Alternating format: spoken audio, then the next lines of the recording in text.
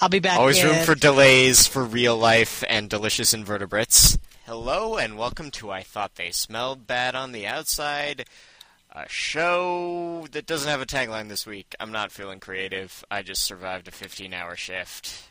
My legs hurt. And I've got a couple of friendly people on the line with me for this show. Feel free to introduce yourselves. Hello, I am Becky Cunningham. I know Mr. Walkthrough through rpgamer.com and also my friendship with his significant other. And I am Sam the Telustus, one of the co-hosts of the Way of the Game podcast.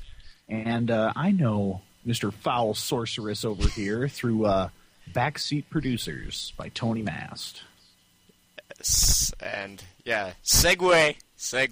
My pick of the week is going to my new show, going to be dropping every Tuesday on backseatproducers.com. It's called Backseat Quickies. I'm going to be reviewing movies really fast. That's pretty much all I got. Excellent. I like Sexy. it. Yeah. No, you should tune in just for the music alone. It's mostly me making porno music sounds. Yes, and you guys, your picks? Go for it, Becky. Go for it. I'm going to have to go with Guild Wars because I spent all day playing it. If you haven't checked it out in a few years, they've made a lot of cool improvements, and it's actually a pretty darn fun solo game now once you get going and get your heroes built up with a good build. I'm going to shamelessly promote myself here. My pick of the week is the Way of the Game podcast. This week we will be dropping episode, 74, I believe, which should cover what we've been playing recently since we've had a couple episodes where we've done nothing but discuss headlines. So please turn in so you can listen to Jonathan, Alex, and I talk about games and all sorts of random stuff that tends to come up. Okay, before we launch into the main topic, one bit of business. We're going to have a new contest. You're going to have to start following my Twitter feed at SBO Podcast, and there's going to be a little RT message, and if you are to, whoever retweets it will be entered in a draw to win $10. Yes, I've taken my prize budget for this quarter and folded in the prize budget from last quarter, which nobody won because you're all lame. And yeah, I'll probably do the same thing when no one does it again. So this could be an interesting little game where we see how big I'm willing to let this pot grow. Alright, but into our main topic, which is us cussing out Japanese role-playing games. There's a lot of things that I don't like about it. There's a lot of things to be said that this whole thing could improve upon. But I'm just going to start out by playing, being nice and saying there are some good JRPGs out there. We'll probably mention a few of them as we go along, but I just want to say the Shin Megami Tensei franchise, really solid, neat ideas, a lot of fun gameplay, hard as hell, but usually worth the time. And does anyone else have any nice things to say right now? Well, I'll probably be going against the grain occasionally during the actual podcast, but I'm a huge fan of the Suikoden series, which has a nice broad range of characters in it, and tends to be pretty fun to play because of that. I've had very little experience with the Suikoden series, Becky. I have 3. I played 3 for a while. I lost interest, which is kind of the trend for me in terms of RPGs in general, but JRPGs tend to be the focus of this problem. That being said, we'll get into that a little later by the sound of it, but the good things I have to say is that there are some titles that were produced in the 90s by Square Enix that were fantastic. They were well done. Most of them were in the Final Fantasy series, but there were some entries under some other titles that were fantastic, mostly done by Square Enix. I guess a couple of titles for the NES some people have very fond memories of. A friend of mine cites Dragon Warrior as one of the games of his childhood. But for me, the one game, the one game, I guess the two that I'll bring, three. I'll do three. I'll leave it at three. JRPGs that I'll really put up on a pedestal are all Square Enix titles, but they're all very different in nature. You have Final Fantasy VI, which I believe is the pinnacle of the series so far, at least in the numbered entries. You have Final Fantasy Tactics, which stands alone and by itself in a genre that there aren't a lot of entries in, but is the best of it and is a shining example of other games what to do with story. And the last is Chrono Trigger, a game I hold very near and dear to my heart and try and play through once every couple of years. Well, that's good, because Square likes to release it every couple of years now. I'm actually one of those rare gamers that's not the world's biggest fan of Chrono Trigger, so that should be fun. Oh, man, we're going to have to get into that. Chrono Trigger was a game you had to play when it came out. Because going back to it, all you can see is... You can see that it's quality, but you've seen everything that's come since and has built upon it, so it's never quite the same. Yes, which leads to I'm a little bit unusual in JRPG fans, I think, in that I was a PC exclusive gamer until about the early 2000s. So I don't have the nostalgia factor of the 90s console games to trade in on, although I've played a fair number of them by this point. Well, I'm actually pretty much in the same boat as you, Becky, so yeah. This is where a lot of my ire tends to come from. But I think there is sort of an elephant in the room with the Final Fantasy series. And oh, yeah. I'm going to say it. Final Fantasy is both simultaneously the last good one and the first bad one of the franchise, I think. It's the tipping point where all these things come together, and it's got a lot of the things you like from the earlier games done really well, and then you have all this new stuff creeping in. And all this new stuff seems to be just becoming a bigger part of the franchise, and that's what's killing it for me. What now? Elaborate on that. What do you mean the stuff that's coming in and things that are getting bigger and bigger? What do you mean by that? At this point, I think the character design is entirely a joke. At this point, like, it's seeing how much they can outdo themselves in terms of ridiculous. I think the plot lines are just getting needlessly convoluted. I think setting design is just going gonzo for no reason. Like, I think there's a lot of stuff that's just being done for the sake of the visuals. And I think that the gameplay, like the battle systems that they're building, are Baroque and Byzantine. They present a lot of outward complexity, except when you actually, and then you will look at it, and it's, you'll find holes in it so big you'll just walk through the game doing one thing over and over. See, I'm half with you and half against you on the combat mechanics. The most recent Final Fantasy that I actually made it through was 13. And the last one, when my RPG burnout started, was with Final Fantasy IX in about 2000, or 2001, whenever it came out. And I never finished that. I didn't finish that one. I hadn't finished another one, a new one anyway, until 13. And I think 13's combat system fixed part of the problem. And part of the problem was the tedium of grinding. And I think the fast-paced, cinematic-type nature, as repetitive as it gets in 13, was great. But trying to select your own sequence of moves became prohibitive in 13.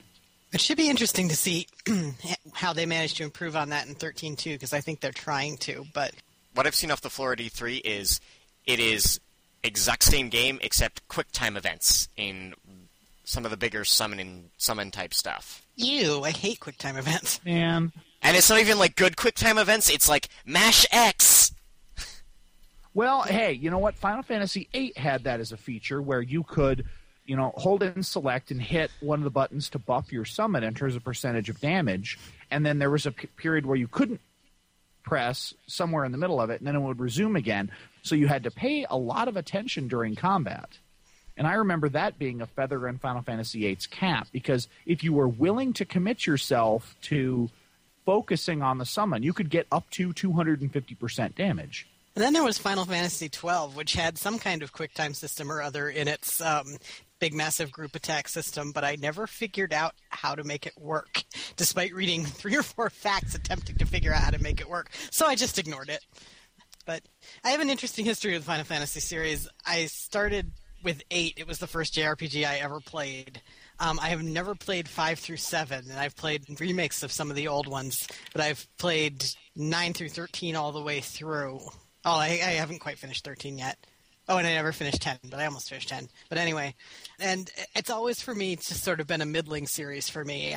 It's fun to play, but it's not really my favorite, even among JRPGs. So I'm always amused when people go on and on and on about Final Fantasy, because I'm just kind of like, yeah, it's okay.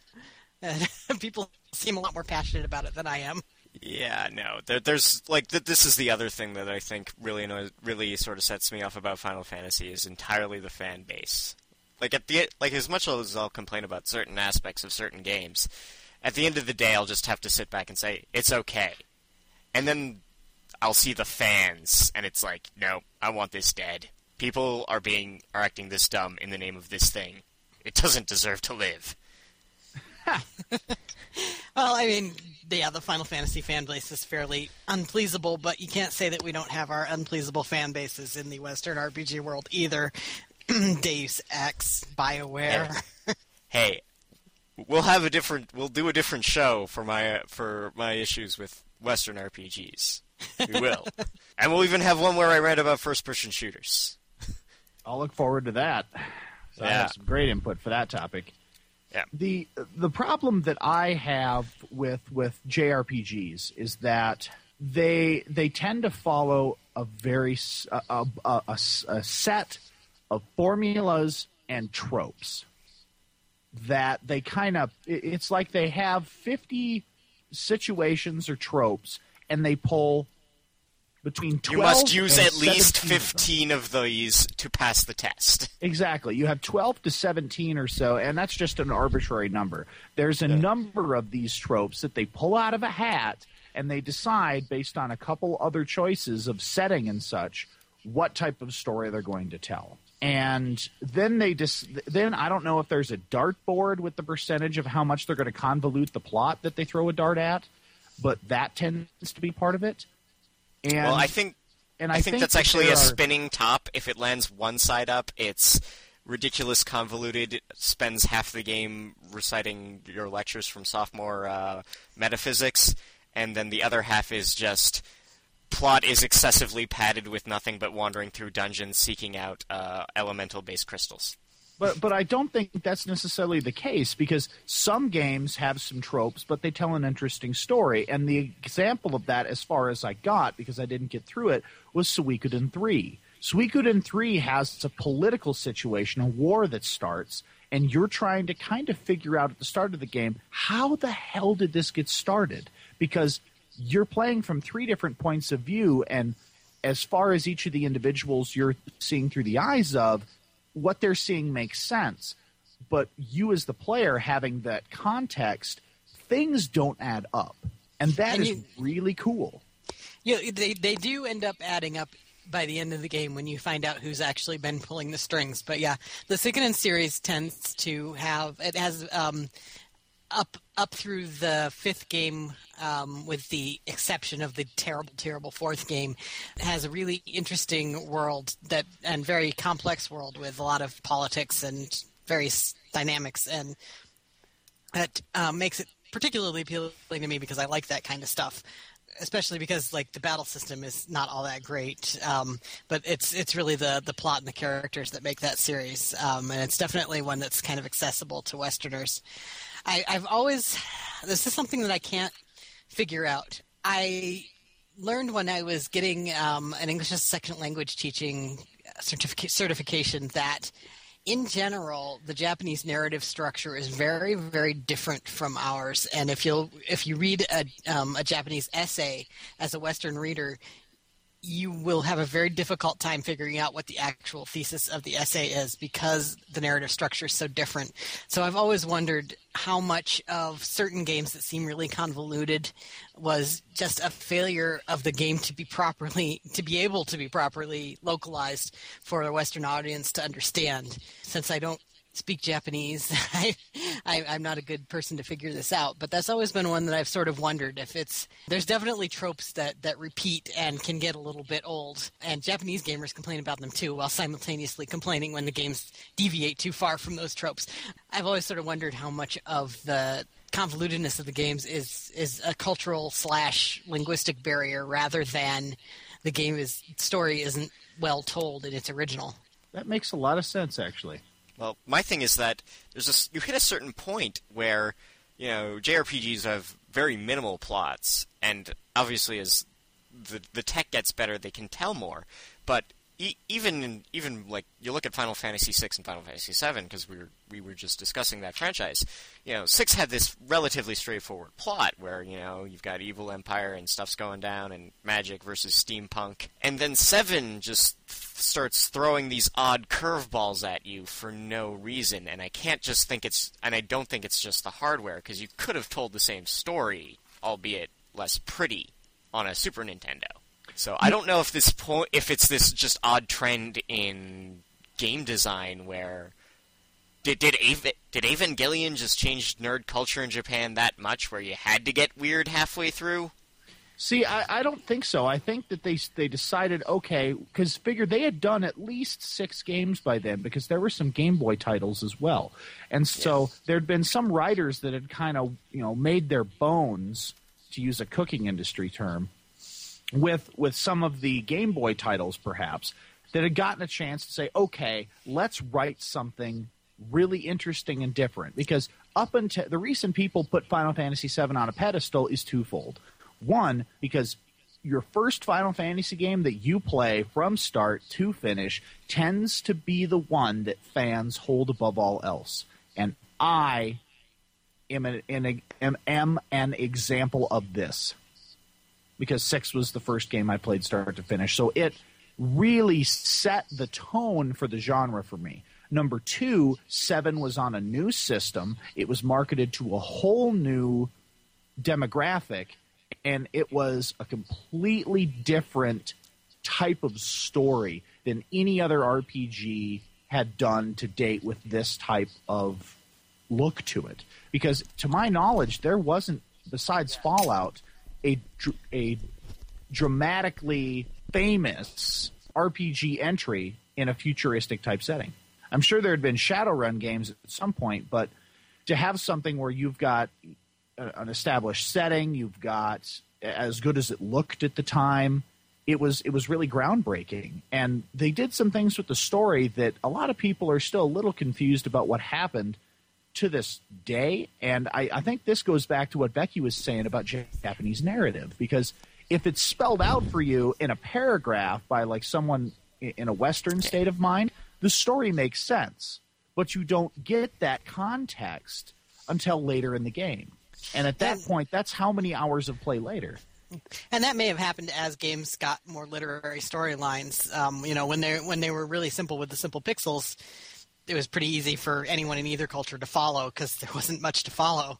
But as they Mario gets pretty tricky in the middle. He does. I never know what's going on in that little guy's head. I mean, he's truly just this emotionally rich carpenter. But he's an enigma.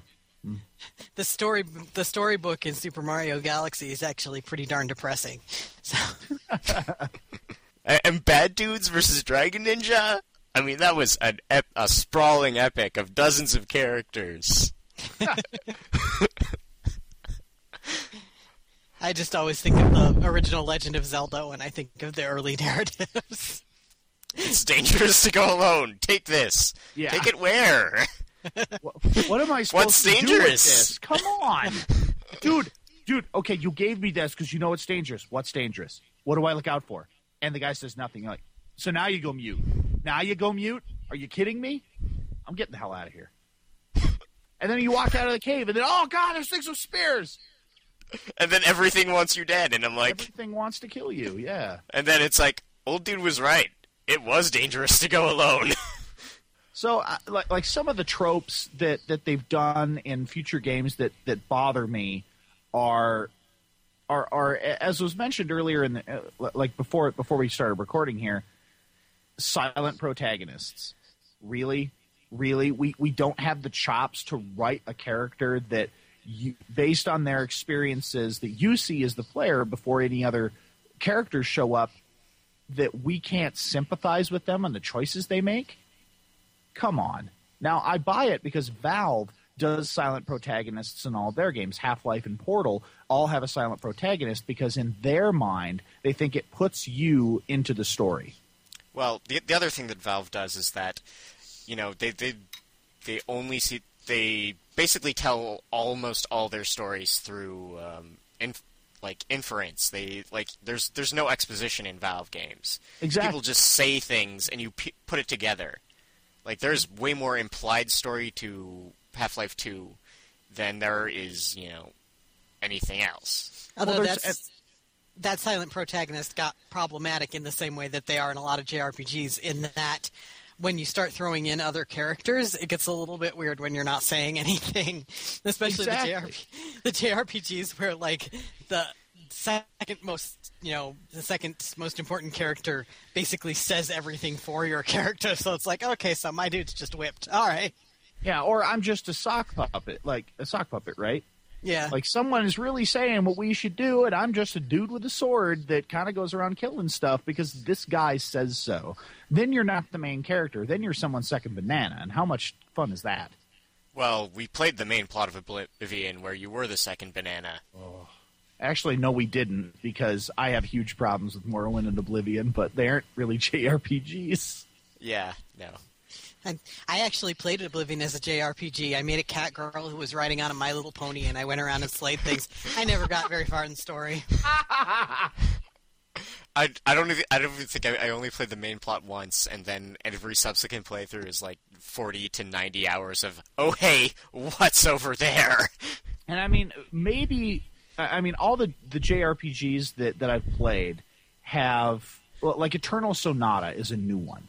Eternal Sonata takes an interesting turn because it focuses on a real-life character and takes kind of a fictional approach to something that really happened, because it focuses on Chopin in the hours before his death when he was comatose in his bed. And I would have liked that focus on Chopin had he actually been the focus and not the extremely obnoxious, terrible supporting cast.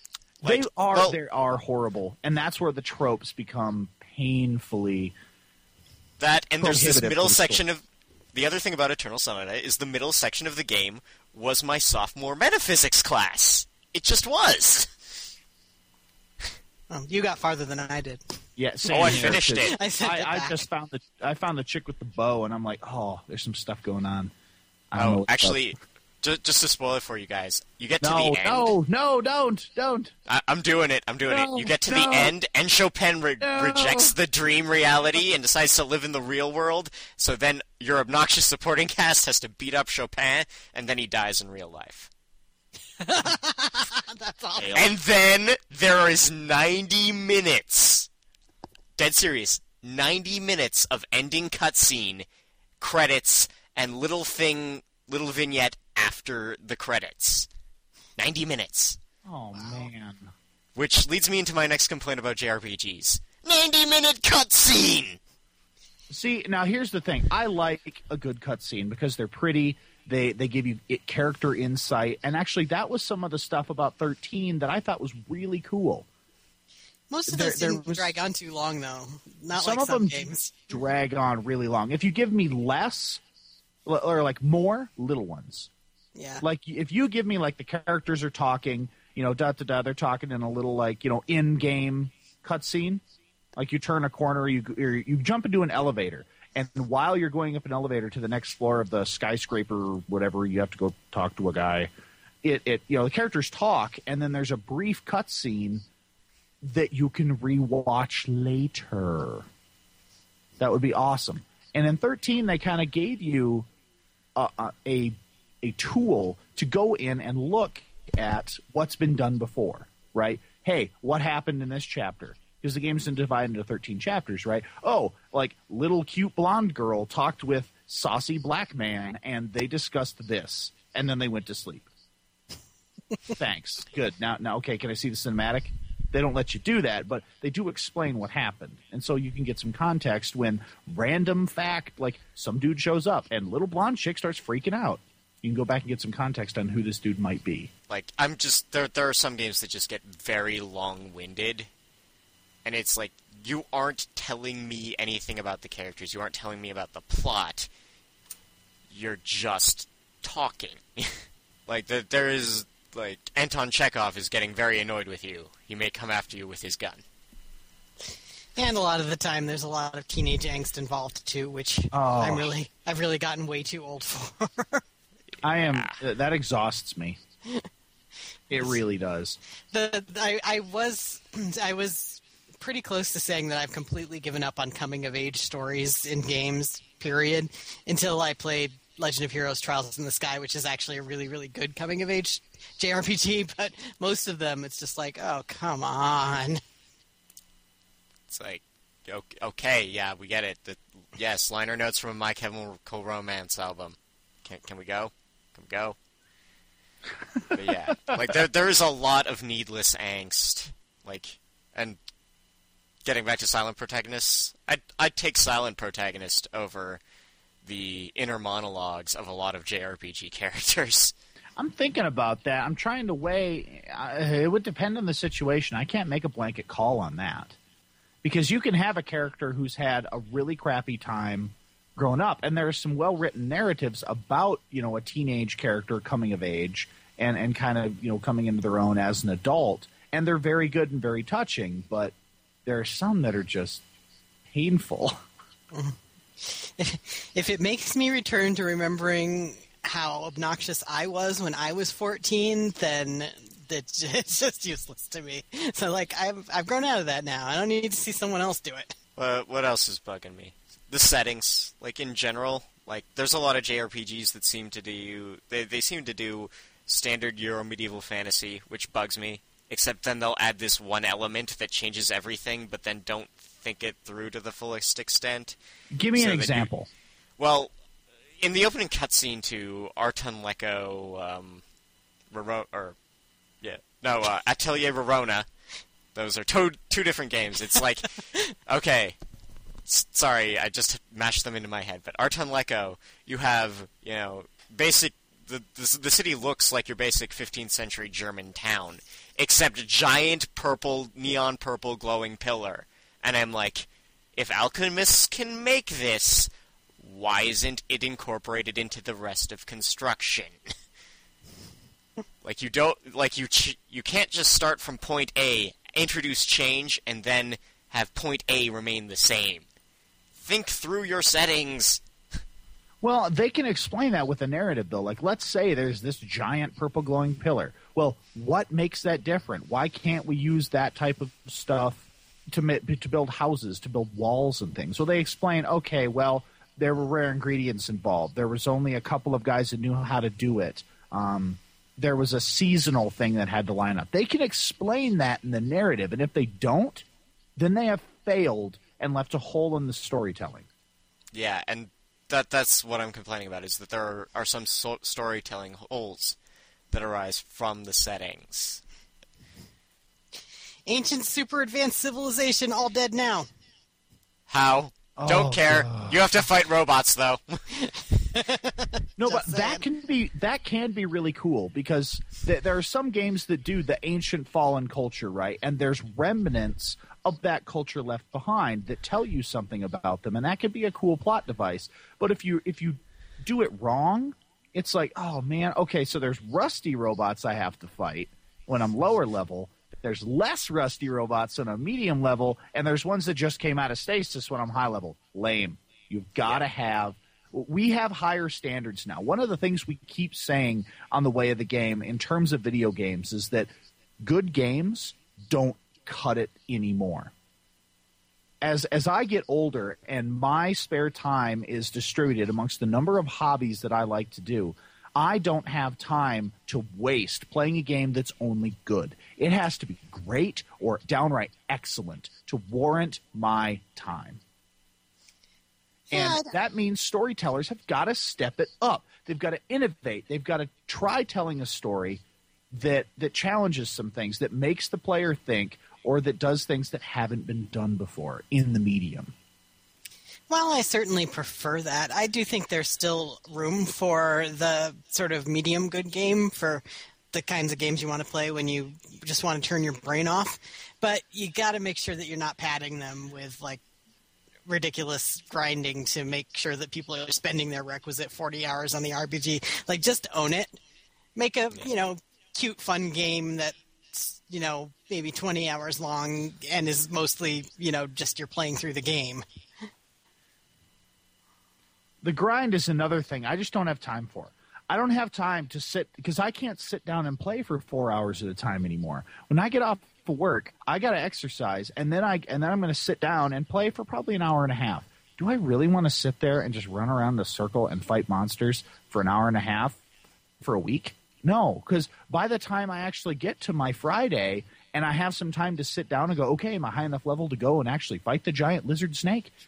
And it's just, I get there, and if I get smashed again, I'm going to go, okay, great, another week before I can do this. And eventually I'm just going to lose scope of what I was doing beforehand, and I'm just tired of running around in circles fighting crap so I can actually move the narrative forward.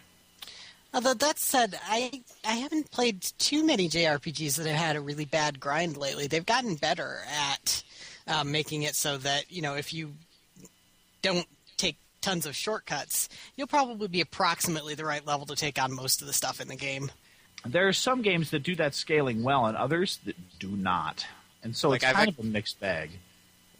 This is what I've been finding in JRPGs lately is that, individual, fights against goons go pretty fast. You'll be going through those fast, so it doesn't even feel like a grind. It's just 3 turns, everything's done. And then you hit all the boss fights, and those are a long, involved affair. Yeah, in some of the games, that's certainly true. Some of them can. I buy that. I've been seeing that, and I'm just not liking the disparity where, okay, if your game's going to be hard, you can just make it hard across the board. And, I'll just have to deal with that, and, I can take it or leave it. And here I've got this weird sort of zigzagging difficulty curve where I'll spend most of my time, enjoying myself, mashing my way through a bunch of dudes. And then I'll hit a boss fight that takes me an hour to beat. Well, there is definitely a difference, as she said, between long and hard. Yeah. So, if you're going to make a game where all the fights are challenging, just don't make as many fights. But the developers have a hard time with that one, I think. And, there are some even more basic complaints I have that are just part and parcel of the genre and are never going to change. Yes, I'm going to be, it bugs me that I'm stuck with a linear plot that I have no effect on. There are a lot of JRPGs I just call role-watching games. But how is that any different from any other video game, though? I don't know. I come out of tabletops, and I've come through, the BioWare titles. Or I'm expecting at least a little. And in some games it just bugs me, especially when there's, these really contrived moments where you're it's if I had any say in the matter, this would go so much faster and easier, and it doesn't. Just doesn't. But at the same time, though, of the BioWare titles, I don't care if you pick Baldur's Gate, Icewind Dale, Mass Effect, Dragon Age, whatever you want to pick. When you start out in Baldur's Gate, you pretty much know how it's going to end. You may not know exactly how you're going to get there or what choices you have along the way, but you're going to have to fight a big bad that killed your dad. When you start playing Mass Effect, the big-ass creepy ship you see at the start, probably going to come back later. Yeah.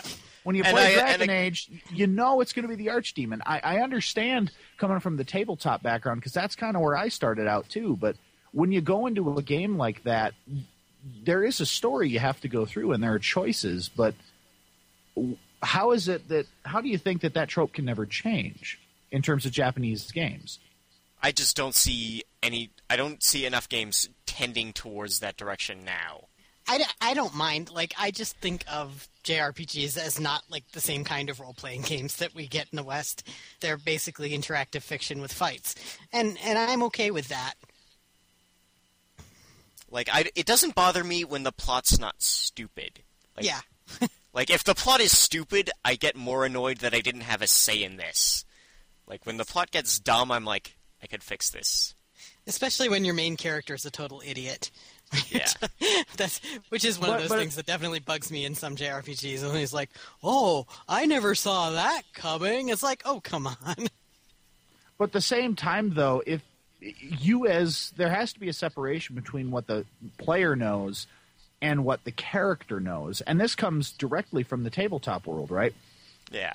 Just because I've seen the cutscene where I know the dude with the beard is going to betray me. I know it. Yeah. I know it's coming. But from the character's point of view, he doesn't know that. Oh, that's fine. But some of the games just go way too far with it, and there's stuff that the character should have figured out from what he or she has seen, but they're still like, oh, no, tell me how basic, like, the world basically works.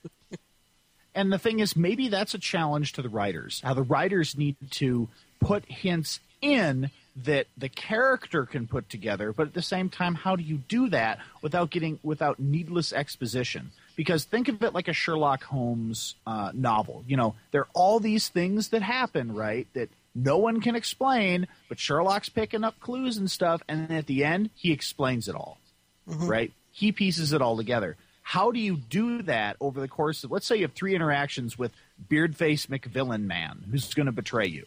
You notice in the first conversation he lets something slip that he shouldn't know. In the second conversation he's hurt and he should be just fine. And in the third conversation he has an item or he asks for an item that you have that there's no way he can know you have. And that item also causes the apocalypse.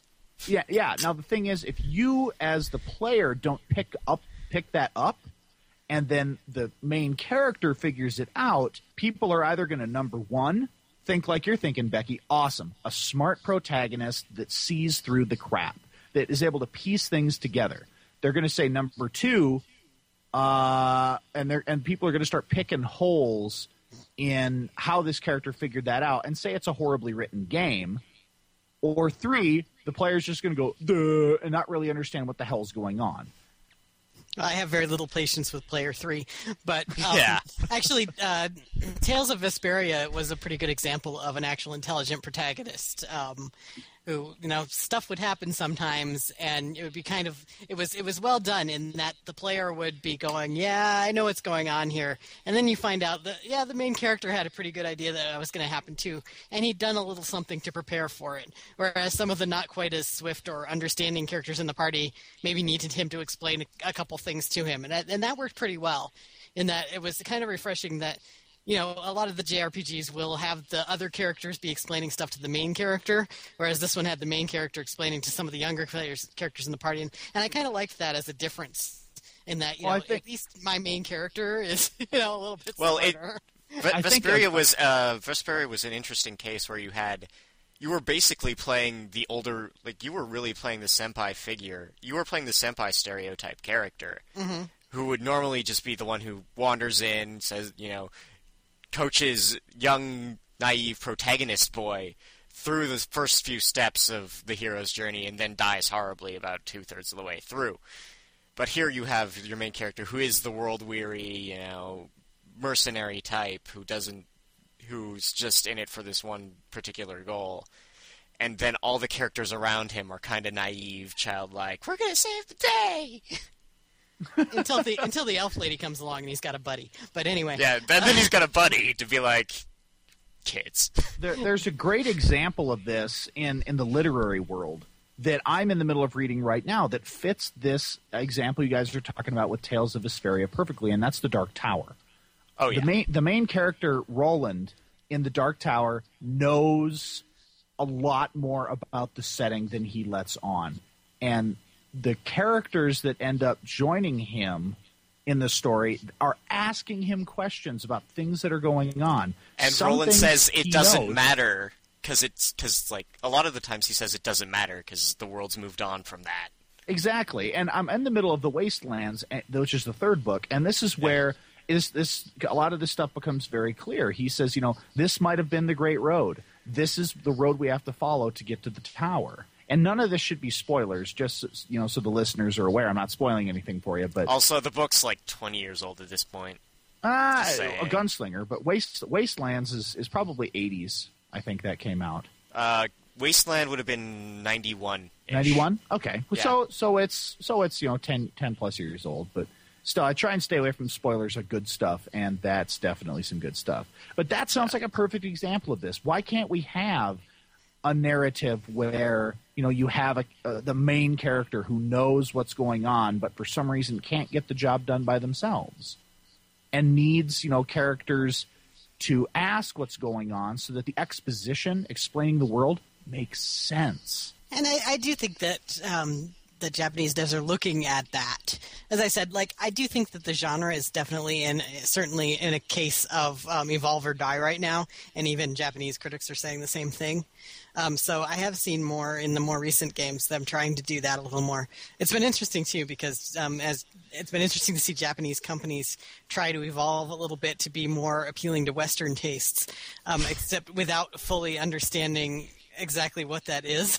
So you'll see, instead of having Nier. Yeah, Nier. Well, Nier was actually really cool in a narrative sense anyway, and it was really different. Oh no, it wasn't. It was gross. Oh God, I wanted to like that game. I really did. And then they went on this non sequitur in the Puzzle Temple, and I was done. I done. I haven't gotten that far yet. I'm in the middle of playing it, but yeah, the whole it's a teenage protagonist in Japan, and this dude who looks like he's been through a meat grinder in the States.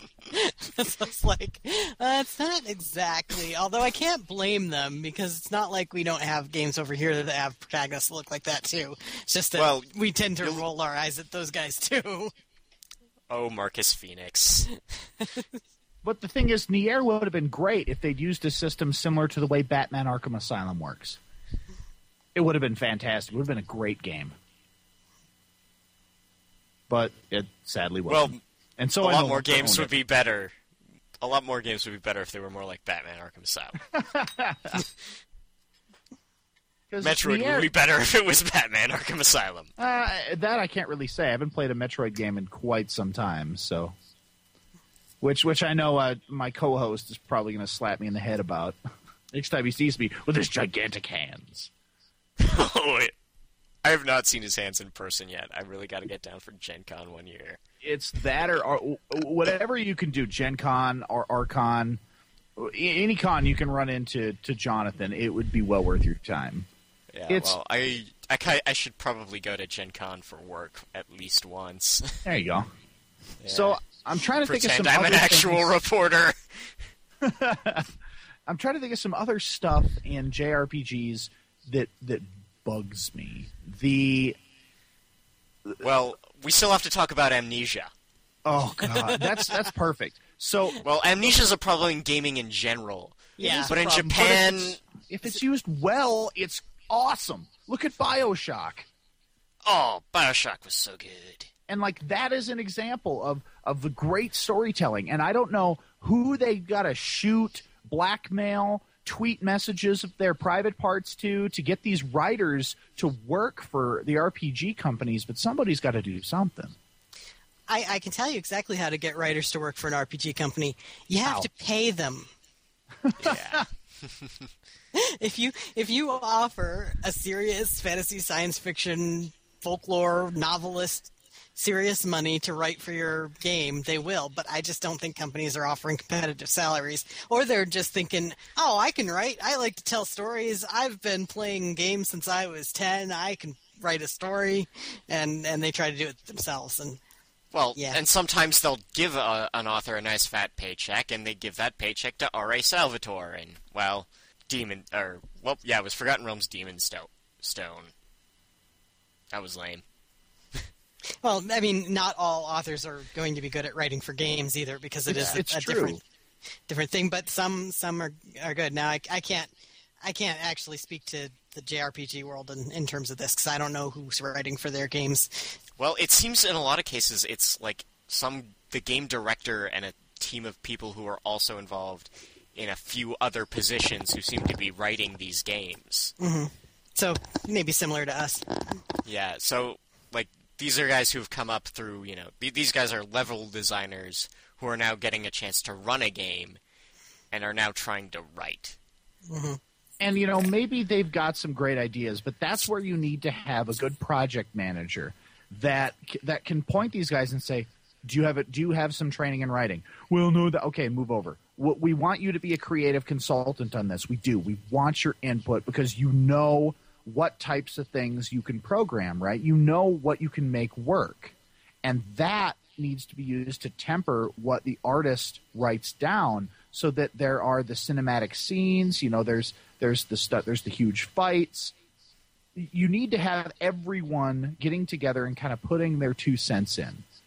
Programming, marketing, writing, the management side. So you can do something in a manageable amount of time, because how long was it between Final Fantasy 12 and Final Fantasy 13? 6 years? I don't think it was that long, because I remember playing 12 when I was in 2007. And then I didn't play 13 until the spring of 2010. 3-year turnaround cycle? Really? Really, Square? Come on. Well, it was longer than that, because 13 was in development for like 5 years, I think.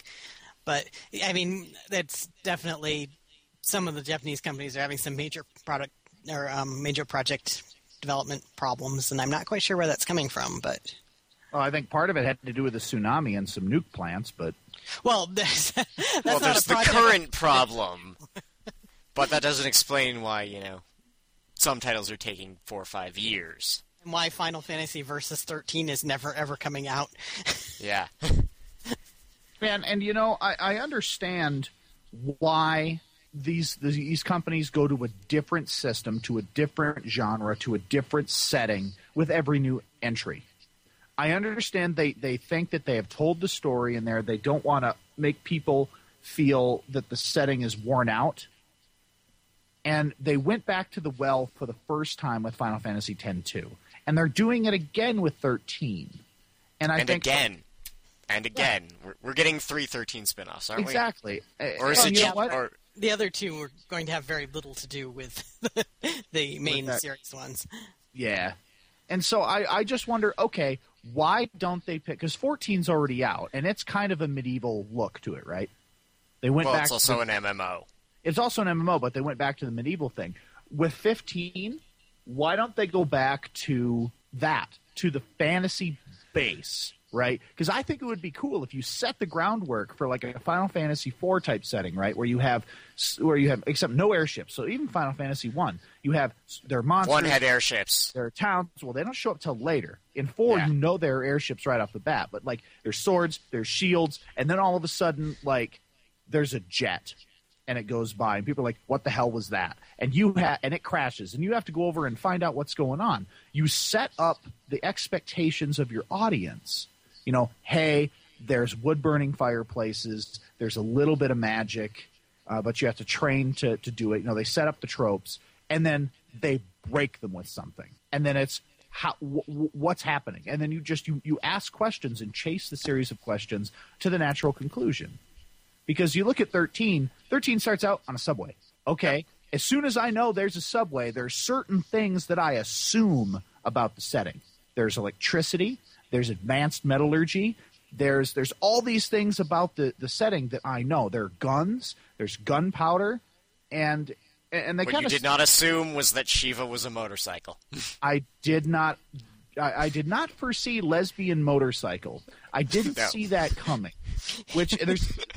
I didn't see that, but at the same time, like they set you up with all these expectations. Then where do you go from there? Robots. Except they give you robots in the first scene too. They do.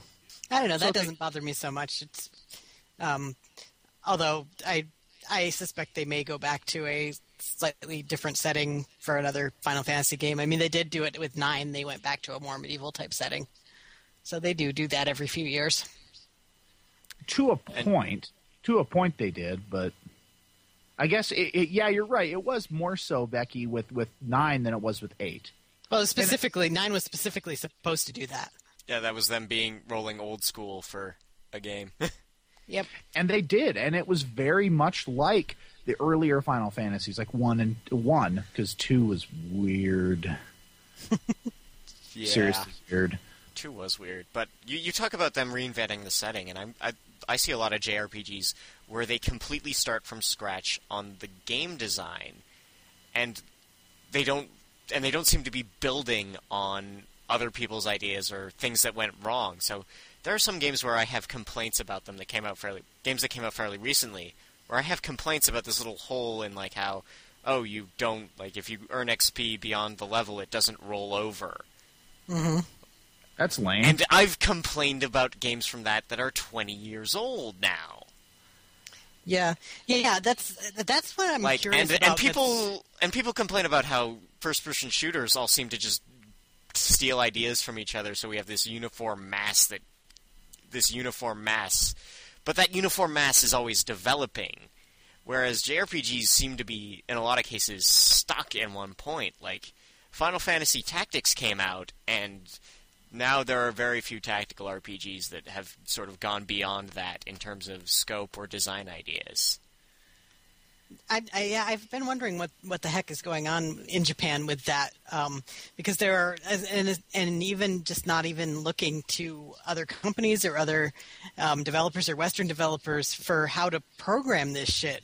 Like, they're talking about Final Fantasy Versus 13 and how they're putting in this event system so that, encounters may just happen without them being specifically planned to happen at a particular location. And like, it's taking us a really long time to program this. I'm like, well, we've been doing that in the West for quite a while now. Maybe you guys could send over an exchange student or something.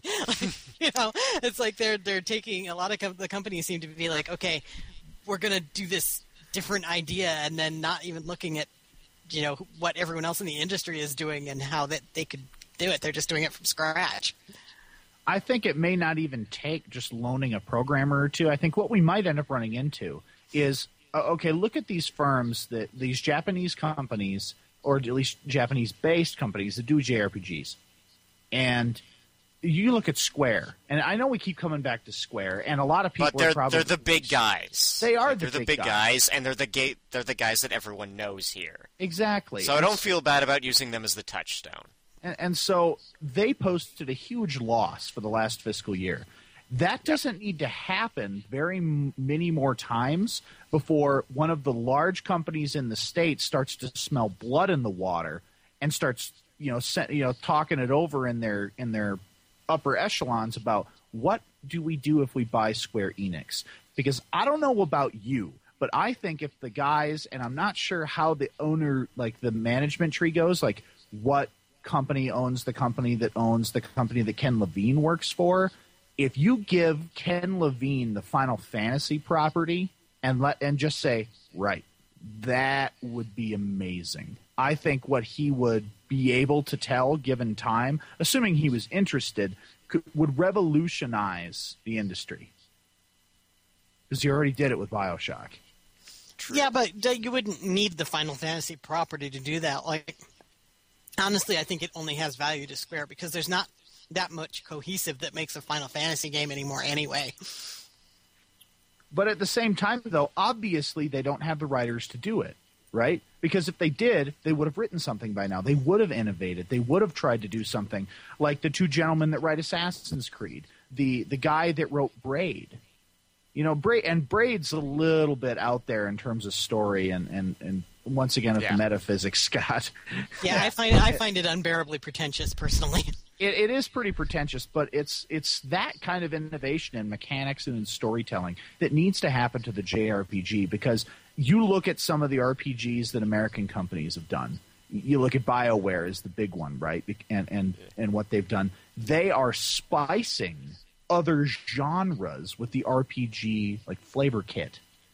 Right? Mm-hmm. They're using the idea of experience levels, conversation, auxiliary abilities, decisions affecting stuff further down the road.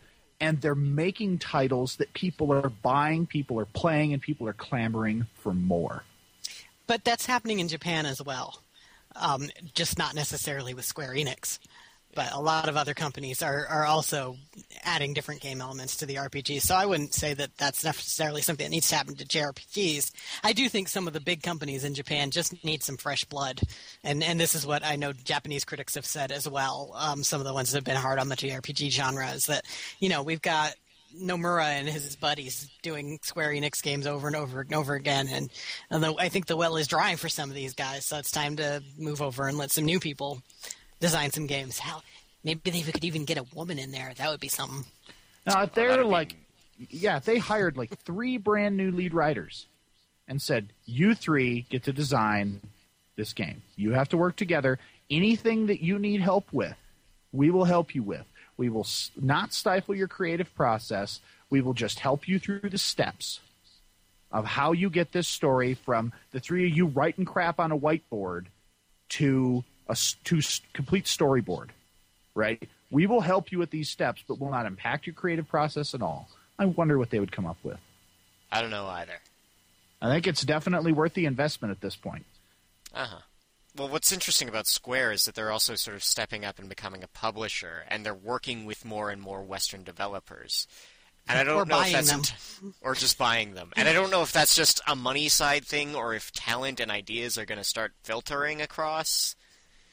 Well, I've interviewed the Deus Ex Human Revolution guys a couple times now, and they definitely have said that the folks that have come to visit them from Square Enix have, A, been really interested in their ideas, and B, have been really respectful of their development process. So I think there's definitely interest in terms of Square Enix and other Japanese developers of learning from the Western developers that are successful right now.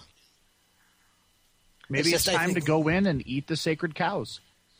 Yeah, I think there's definitely, cultural barriers, and there's definitely perception. There's still a perception amongst Japanese developers and the Japanese public that Western developed games are crap. So that's one of those barriers that they've got to overcome. And we have the same barrier over here. Sorry. Well, there's a certain barrier to that over here. Oh yeah. There's definitely a belief that Japanese games are junk or that Japanese games are better. Mm-hmm. From certain fan base, certainly people in the fan base, and I actually don't think anyone in the development world is actually all that dismissive of Japan and what they do. No, I think that's a difference between us and them, because there's definitely an opinion in the Japanese development world that Western games are crap. But there's certain processes that companies are based upon with cultural norms, right? And obviously the culture of Japan is very different from the culture of the States and Canada and Britain. So, and, Poland and wherever else these games are coming from. Yeah, like 2K. 2K has development centers everywhere. When did they get so many units? It's out of control. I think we should. I think we have to double check how big these units are, because these could just be 12-man teams that they're just pulling out of little indie game circles. Hey, that worked extremely well for Valve with Portal. It did work extremely well for Valve. Although that's one of those, lightning strikes in different places at different times, and it's hard to be sure about it. That's very true. But yeah, Amnesia. It sucks. It's a terrible plot. Yeah, I'm pretty sure that's what the point we started on that. That's ironic, because we forgot what we were talking about. But yes, Amnesia is a terrible plot device and is often used poorly and is, yeah. Yeah, unless you're really, really good, don't use the freaking Amnesia. Well, especially if you're only using the Amnesia for an excuse to do exposition. Yes. That's part of the over exposition and the stuff that feels condescending to us is partially a cultural thing, at least from what I've read, that Japanese gamers seem to prefer being led more than Western gamers do. Although some Western gamers are also like, oh, if you don't tell me exactly what to do, I'm not going to read the manual. But that's different. I'm talking plot versus game versus game elements. We're more used to having to figure out some stuff. and are more interested in, especially older Western gamers. The younger ones, I think, are more tolerant of that stuff. But oh, this is one thing I wanted to talk about, and this is something that bugs me, and I have a rant in about it, is the character portrait dialogue thing that games do now. Like, I don't know when this started. Probably in the PlayStation 2 era, probably on Game Boy Advance or something, where you just, instead of having a full cutscene, or even, like 2D animation, you just have the dialogue scroll across the bottom with the characters showing still images of their emotes. Well, that's kind of a natural outgrowth from manga, isn't it? Yeah, well, I actually like that because it helps me. No, that's not my rant. Okay. That's not my rant. That's not, like, my rant goes one step further, is that, okay, this is obviously a step up from the early 3D sprite games where you'd have FMVs and then you'd have in-game cutscenes where, Cloud only has 3 emote motions, throw his hands up, shake his head, and stomp his foot. And if you combine them, you can almost get what he's supposed to be feeling. But, and I also understand that this is a great money-saving tool. Like, still images are cheap. But why is it that you aren't reinvesting any money you saved from the animation of this to build more of it? Like, there are games where, even though you've got these still images that look nice, they've still only got 3 emotes. Yeah, that's pretty obnoxious. Like, that's basically what I'm getting at, is that you cut a corner to save money, and then you don't reinvest that money anywhere else, from the look of it. So, like, I'm okay with these still image manga-style cutscenes, as long as the characters are more expressive for it. Like, you aren't taking advantage of this change at all. And that's like... What comes to mind for me with this is the artist who does work for RPGs, but he's the guy that did Dragon Ball. That guy's style, right? Toriyama. Yeah, Toriyama has he has happy face, angry face, super angry face. He also has super angry face. And so it's like you can immediately tell it's him that did character design, right, with characters. And there's only a couple, things that he does. So I buy your point on this. Why can't we have, let's say the main character's got, let's say you've got the trope angsty character who hides one of his eyes under his hair. Yeah. You get the, he's his normal, I'm an emo kid face. Then you've got, I'm angry, I've got an eyebrow raised, one, there's a question. I've got both eyebrows raised because I'm genuinely interested. Why don't you make 15 of these? They've done this with sprites before, where you give every sprite a bunch of different emotes. But it's stills. Like you're saying, why don't they reinvest the cash that they save from rendering everything full 3D into a lot of different facial expressions?